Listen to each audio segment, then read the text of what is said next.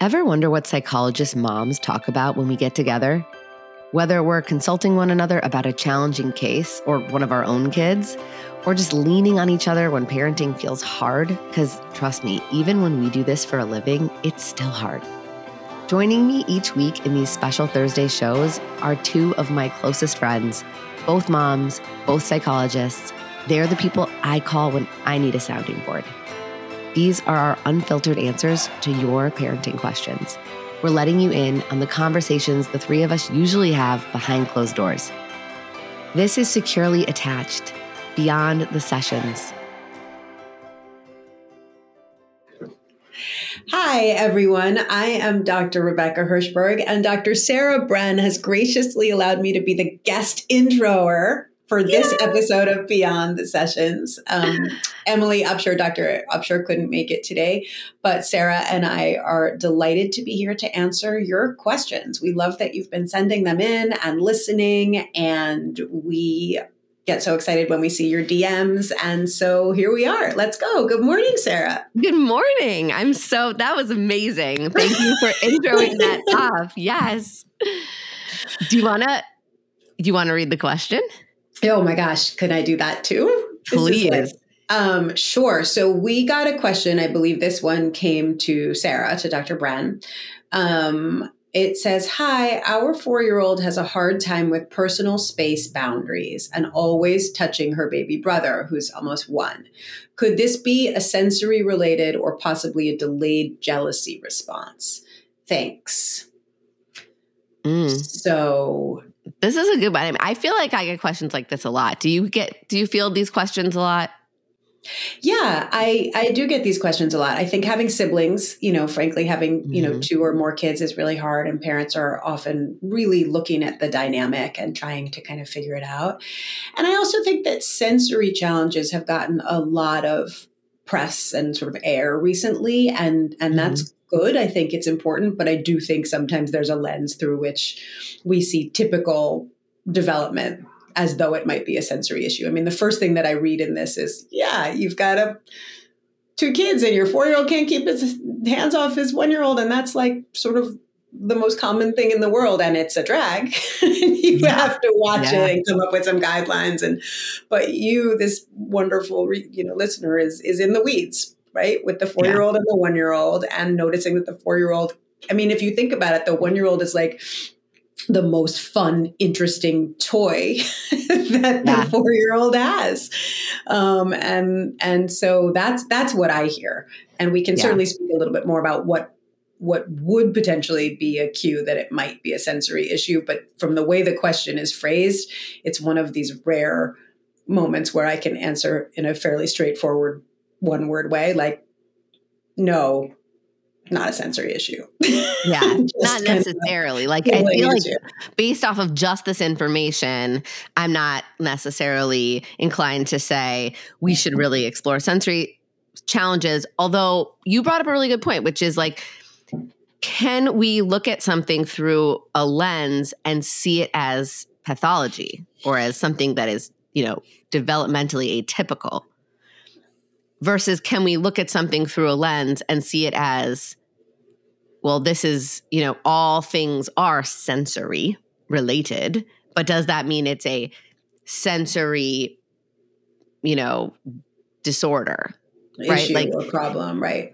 Well, I think what's so wonderful about working with kids this age, and I say this probably 3 times a day to different clients, is that you will know, let's say if you have a 4-year-old now, you will know in 3 or 4 years if it turns out this was a sensory thing or was ADHD or was anxiety or what you will know. And the really good news is that the recommendations of how to handle it now would be the same. Mm-hmm. So in some ways you can sort of be a little bit less concerned that, oh my gosh, what if it's a sensory thing? What would we do differently? Probably at this age, not that much, other than potentially get an OT evaluation. But if you're on the fence about that, and if you're pretty sure it's within the realm of typical developmentally appropriate behavior, then there's no need to rush to do that. Right.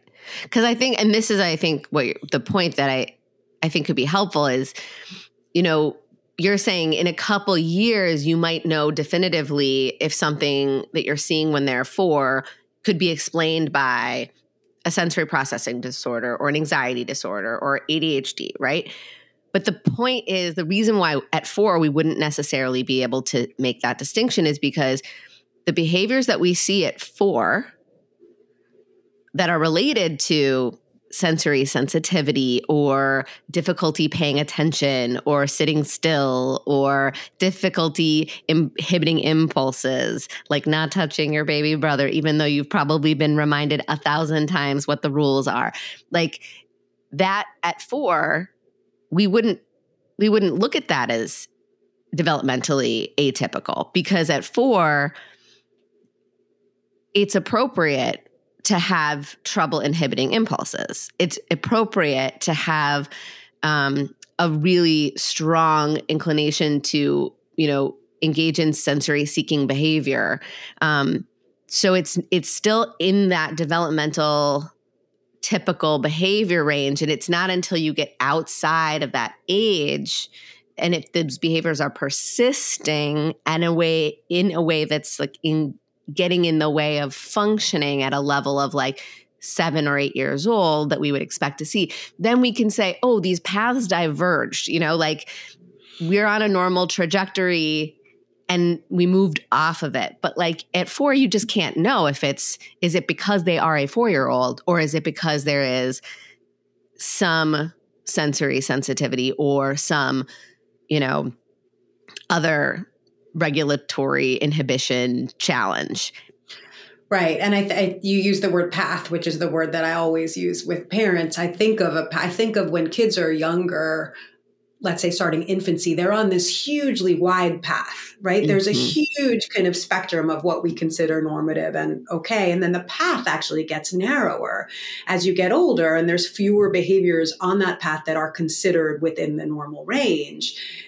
And so are you off the path perhaps at 7 when you weren't at 4? And I think what I hear parents say with their 9-year-olds, with their 10-year-olds, let's say, who have a recent diagnosis of a sensory processing disorder or of ADHD, they might say, we saw this coming even when he was 2. When he was 2, we saw this coming.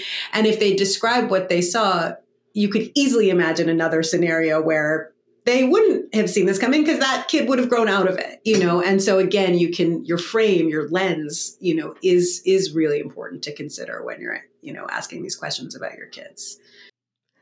And I'm going back to what you had said earlier, Rebecca, about how we would do the same things for all of these potential diagnoses, right? Like if it's ADHD or if it is sensory processing disorder or an anxiety disorder. And like the what doesn't matter as much because the interventions might be the same. I'm thinking like what that really looks like is like whether it's skill building, right? Like, so whether the skills are necessary to build because they're just developmentally not there yet, or the skills are necessary to build because there's like a gap or a deficit because of a sensory processing disorder or a, other developmental disorder like ADHD or an anxiety, whatever it is. Like we're still going to, at the end of the day, what we would do to treat that is fill the gap of the skill deficit by practicing skills. And so that's really kind of what we're talking about at the end of the day. So yes, I obviously think if you are worried about a child's sort of functioning, if like there really is something that doesn't feel like it's going, like, your kid, trust yourself. If you're feeling like you want to get a professional assessment on it, like you can go to an occupational therapist or you can go to a psychologist or someone who works with children professionally in that way and get that evaluation for sure. But at the end of the day, like how we treat it's gonna look relatively similar, especially at 4. It's really it's gonna be about building skills. Yeah.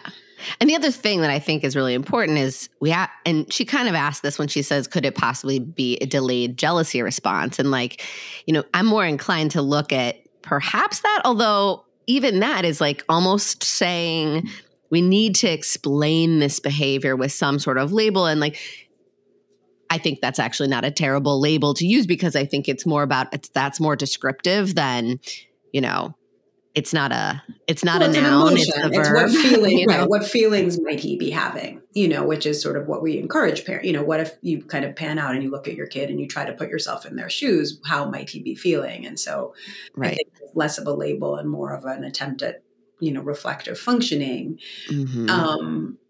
I've also seen that a lot, to be fair, which is, jealousy that happens as younger siblings get older, because then younger siblings can do more stuff and they can like get in your toys and get in your way and truly take mommy or daddy's attention. And, so jealousy I have found really does, it's not so much a delayed, but it actually kind of kicks in around this age.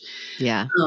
And I would also really look at how much engagement and attention this older sibling is getting when he touches his younger sibling, and what's happening before he touches his sibling. So before he touches his sibling, are you trying to get something done? You're in the kitchen, and then he touches his sibling and you come running out to address that. And I it's sort of the, the chain analysis, like what's the antecedent, the behavior and the consequence. And certainly we've talked a lot about the limitations of behaviorism on this podcast, but this is an example where I do think it's really important to look at what happens when he does touch his sibling that may actually be reinforcing his doing that again and again and again, even when you've asked him not to, in addition to the normal difficulty inhibiting impulses and everything else we've talked about. Yeah. Yeah. I mean, I think that's a really important point.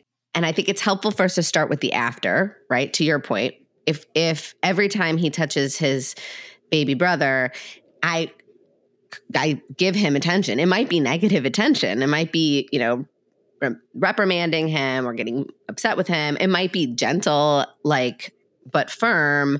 Oh, I'm not going to let you do that. You could do this or something else, but I'm still giving him a lot of attention, and I'm not suggesting that you don't, but it might be that we're reinforcing the kind of tail end of something. I actually think it's much more useful to go to the front end, the antecedent, and say, like, perhaps there is some place before he touches the brother that he might be needing a little bit more attention. And this is, I always think this is so important. I'm not saying that we have to give our children undivided attention all the time in order to prevent, quote, bad behavior or like problematic behavior. Like, you can't shadow your kid all the time. And I'm going to assume that this parent probably, if they're paying this close attention, taking the time to write a question out to get the help, this is someone who's paying attention to their kids, right? Like, she's super observant. And so I don't want this advice to sound like the implication is you're not filling up your kid enough, because I think that gets thrown about a lot. Like, oh, just give them more undivided attention. It's like most parents say to me, but I do. Right. I pay attention to my kid all the time. I think where again, I go to a very behavioral place in this, to kind of CBT and PCIT training, and I go to specific praise. If we are really looking for him to give his brother personal space, let's say, like framed in a positive way. It's not just about don't touch your brother. It's about let's keep our hands on our own bodies, or let's give everybody personal space. Can you find different ways to praise that and give high fives for that and smile at that and wink for that, or whatever it is, throughout the day? Check you out. You just walked by your baby brother and gave him so much space as you did. Give me a high five. You are deliberately paying extra attention, not just in a general way, but to the specific behavior that you want to see, rather than criticizing, even in the most gentle way, the behavior that you don't want to see. Mm-hmm. And that I have found, that is such a powerful tool. Yeah. Another one is preparation too, to that same point. Like, when you see the behavior that you want to see more of, to really acknowledge it, but also to sort of, if there's certain times where it's more often to occur, like if you've identified a pattern, I would help prep a kid in advance. Hey, when I'm making dinner and we're all hanging out in the kitchen, you often really want to like get up in your brother's space. So what can we do instead? We're about to go into the kitchen. I'm going to make dinner. Do you want to help me? Do you want to help me mix the marinade for the chicken? Like whatever. Like, but can you give them something else to do? Remind them what the expectation is. We got to give your little brother some personal space, but maybe if you stood next to me, that would be easier. So you're kind of like preemptively anticipating something and helping them cope ahead, troubleshoot ahead, have a plan, give them a specific target too. I always think that's very helpful. Like, especially like a 4-year-old, the younger they are, the more specific and concrete we want that target to be. So, it's very, and again, this is more work up front. I recognize that. But the payoff comes when you don't have to be hovering around your kid getting up in their brother's face, while you're trying to cook dinner or do whatever. But just helping a kid anticipate and then giving them something very specific to do instead. And you can make something up. There are so many times that I would say to my, can you find 5 things in this room that are red? I'm really in the mood to look at red things while I'm, can you please, or I used to put a whole bunch of hair things scattered in my bag and be like, ooh, what? Because then there was a task whenever I needed it. Ooh, I just remembered I need a hair thing. Can you, but you put a word in there, Sarah, just sort of offhandedly that I think is really important to emphasize. You said you were role playing with the kid and you said perhaps it would be easier for you, if you stand next to me. And I think that frame is so important, that this is a hard task for him, right? This is about building a skill, right? I go back to Ross Green's lens of there may be an unmet need, let's say for parent attention or a lagging skill. He may not know how to not touch his brother when his brother is sitting there with his, nice chubby cheeks and his, and so what you're saying, if you say, hey, why don't you stand next to me? It might make it easier for you to give your brother personal space. Is such a beautiful example of being on your kid's team and saying, I get that this is challenging for you and I'm here to help you out, as opposed to I'm going to keep giving you this task that's challenging from a developmental perspective and then chastising you again, even in the most gentle way when you can't quite get it. Yeah. And that's such a powerful reframe. So I'm so grateful that you pointed that out. When we can look at the problem, my kid is touching his brother's face and he won't stop even though I tell him not to, as something outside of our child that the two of us can come together and tackle together, it really moves us out of looking at our child or their behavior as the adversary, even unconsciously. I don't think parents consciously are it's me against my kid, but it's we feel that in the moment. And so just that visual of being let me stand next to you and together we look at this challenge and say, what's our strategy together to try not to do this thing today or to try to do this thing instead, to your point, framing it in the positive. How are we going to keep our personal space today? I love that. So I think that's a really, and that could be used in so many different places. That's a really transferable strategy for parents, really kind of no matter what the challenge. Absolutely. I've talked a lot to parents about it's you and your kid against the problem of how annoying it is to have to take a bath. Mm-hmm. Right? It's not you versus your kid when it's you and your kid against the messiness in their room and the fact that no one is in the mood to clean it up. Yeah. So which I find invites some incredibly creative problem solving from the kids, because usually the way kids solve problems is so much more fun than the way we solve problems. And if they offer a solution that's playful and fun and we join in that, oh my gosh, is that going to have a massive impact in that skill development? It's going to land. They're going to want to practice it. Gamifying things with kids is a very underrated thing. Absolutely. No, this kid, if you said, what do we think we should do to make it easier for you not to touch your brother's face? This kid might say, like, let's make up a song. How about I do a thing where I take 4 giant steps and you tell me what, I mean, like, then you're like, great, I'm in, let's give it a shot, and then there you are both sort of laughing and having fun, to your point. Yeah. So if I'm going to prescribe anything to anyone ever, it's probably going to be find a way to have fun with your kid and make it playful. So I feel like that's probably where I go. And like, you know what? The reality is like, it is really stressful to have a 4-year-old and an almost 1-year-old, and to feel like you can't take your eyes off stop, period. It's stressful. Like you're also postpartum still, you're managing 2 kids with very different needs, but both are incredibly high demand. So I say this like, not like, oh, add more to your plate, be more fun. Why don't you play with your kids? But like when we authentically can find a way to find the joy and the playfulness with our kids, it's actually a legit stress reducer for us. It is more fun. Like if parenting is always this slog of a stressful, I've got to make everything a teachable moment, and my kid is supposed to be well behaved at all times, and if they're not, I'm clearly failing, then that's not fun. It's stressful. Yep. I have nothing to add there. I agree. I mean, we've all been there. It's like a rut, it's like you're stuck in a rut with like, oh my gosh, every word I say is no, don't, stop. Like, and that's when it's sort of like, okay, break out the popcorn and have a dance party, or, just do something. But we could have a whole episode on that. So perhaps next time on popcorn and dance parties.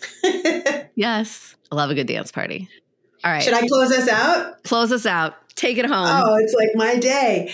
Thank you so much, everyone, for joining us today. It's always a pleasure. We love answering your questions. Please keep them coming. They are so important. And if you have the question, chances are so many other parents do. This is not easy, and we are delighted to have these conversations. We hope you've enjoyed. Have a great rest of your day. Bye. Bye. Thank you so much for listening. As you can hear, parenting is not one size fits all. It's nuanced and it's complicated. So I really hope that this series, where we're answering your questions, really helps you to cut through some of the noise and find out what works best for you and your unique child. If you have a burning parenting question, something you're struggling to navigate, or a topic you really want us to shed light on or share research about, we want to know. Go to drsarahbren.com/question to send in anything that you want Rebecca, Emily, and me to answer in this new series, Securely Attached Beyond the Sessions. That's drsarahbren.com/question. And check back for a brand new Securely Attached next Tuesday. And until then, don't be a stranger.